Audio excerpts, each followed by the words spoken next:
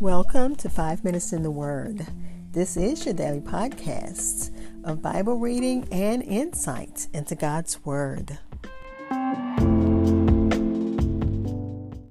We are continuing our study in the book of Judges. We're still in chapter 8, looking at verses 4 through 9 in the New King James Version. Lacking food for his men, Gideon requests supplies from Succoth and then Penuel. Both cities rudely refuses him, and Gideon promises to retaliate once he returns from defeating Midian. But let's listen to God's word. It reads, When Gideon came to the Jordan, he and the 300 men who were with him crossed over, exhausted, but still in pursuit. Then he said to the men of Succoth, Please give loaves of bread to the people who follow me, for they are exhausted, and I am pursuing Zebah and Zalmunna, kings of Midian. The leaders of Succoth said, Are the hands of Zebah and Zalmunna now in your hand, that we should give bread to your army? Gideon said, For this cause, when the Lord has delivered Zebah and Zalmunna into my hand, then I will tear your flesh with the thorns of the wilderness and with briars. Then he went up from there to Penuel and spoke to them in the same way. And the men of Penuel answered him as the men of Succoth had answered. So he also spoke to the men of Penuel, saying, When I come back in peace, I will tear down this tower. Again, that's Judges chapter 8, verses 4 through 9 in the New King James Version, which looks at the sins of Succoth and Penuel. I'll be back to share insights, and we'll close with prayer.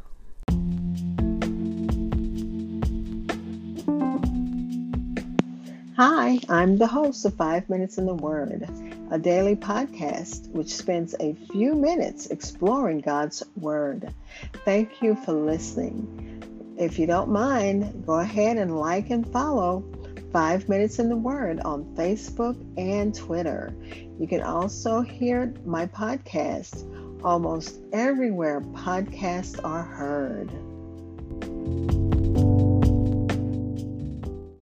Again, that was Judges chapter 8, verses 4 through 9 in the New King James Version.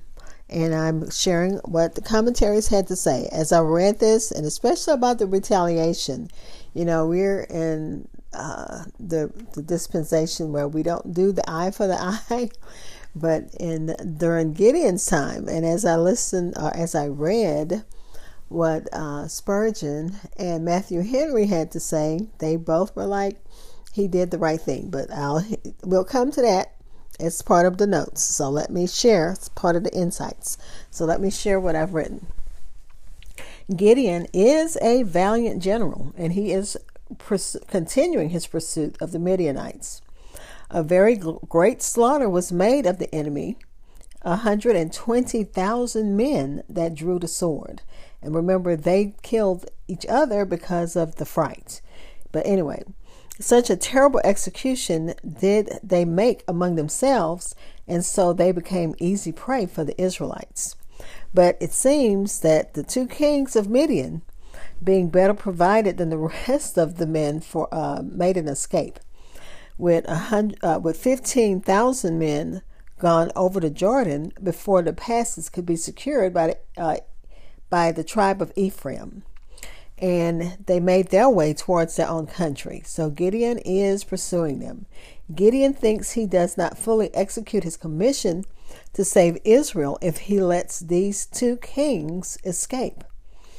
And then it gives a little history about Succoth, which is located in the territory of the tribe of Dan. So they're asking, both of these Succoth and the other city, Penuel, are both part of the tribe of Dan. So they were Israelites. And of course, when Gideon asked for their support, you would think that as a brother, they would help him. But let me continue reading. Gideon's army is weary and is not very well provisioned, carrying only what they needed for their surprise evening attack. And remember, that was just a trumpet and a jug with a light in it. So that's all they had.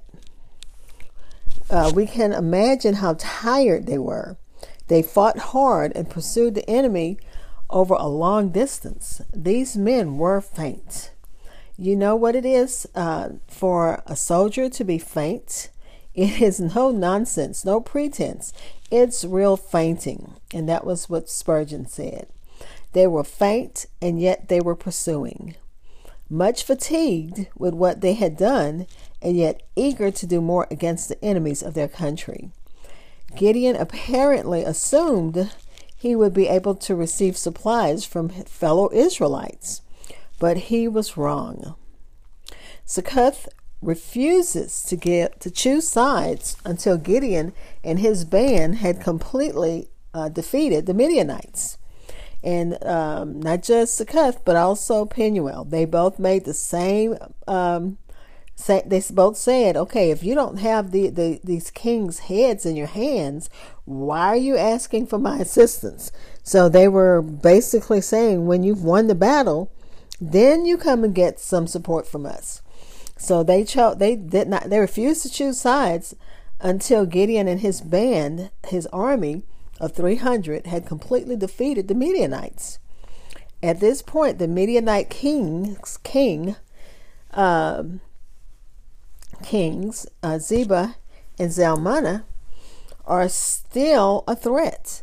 And to just think, your own people won't help you fight them. The response of the officials of Succoth and of Penuel demonstrated a lack of tribal unity and patriotism among the Israelites. Some sort of ruling city council probably made this decision, since it says later Gideon is going to take names so he can handle what he needs to handle.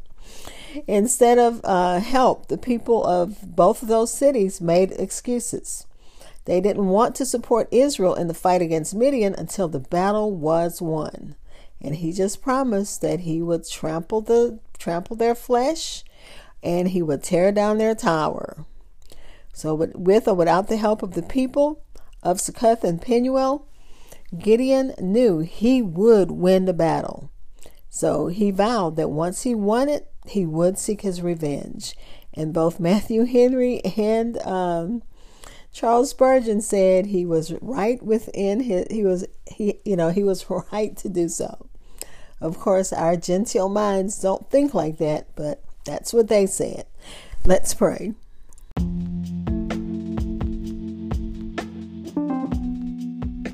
Father, we thank you as we glean more insights from your scripture. One insight is, as Gideon continued in his pursuit, even though he was tired, even though his men were tired. And Father, many Christians are fainting and yet pursuing. Thank you for that power, that inner strength, that Holy Ghost power that keeps us invigorated even when we're tired, keeps us pursuing even when we can't see where there's going to be victory at the end. Just trusting you that there is victory.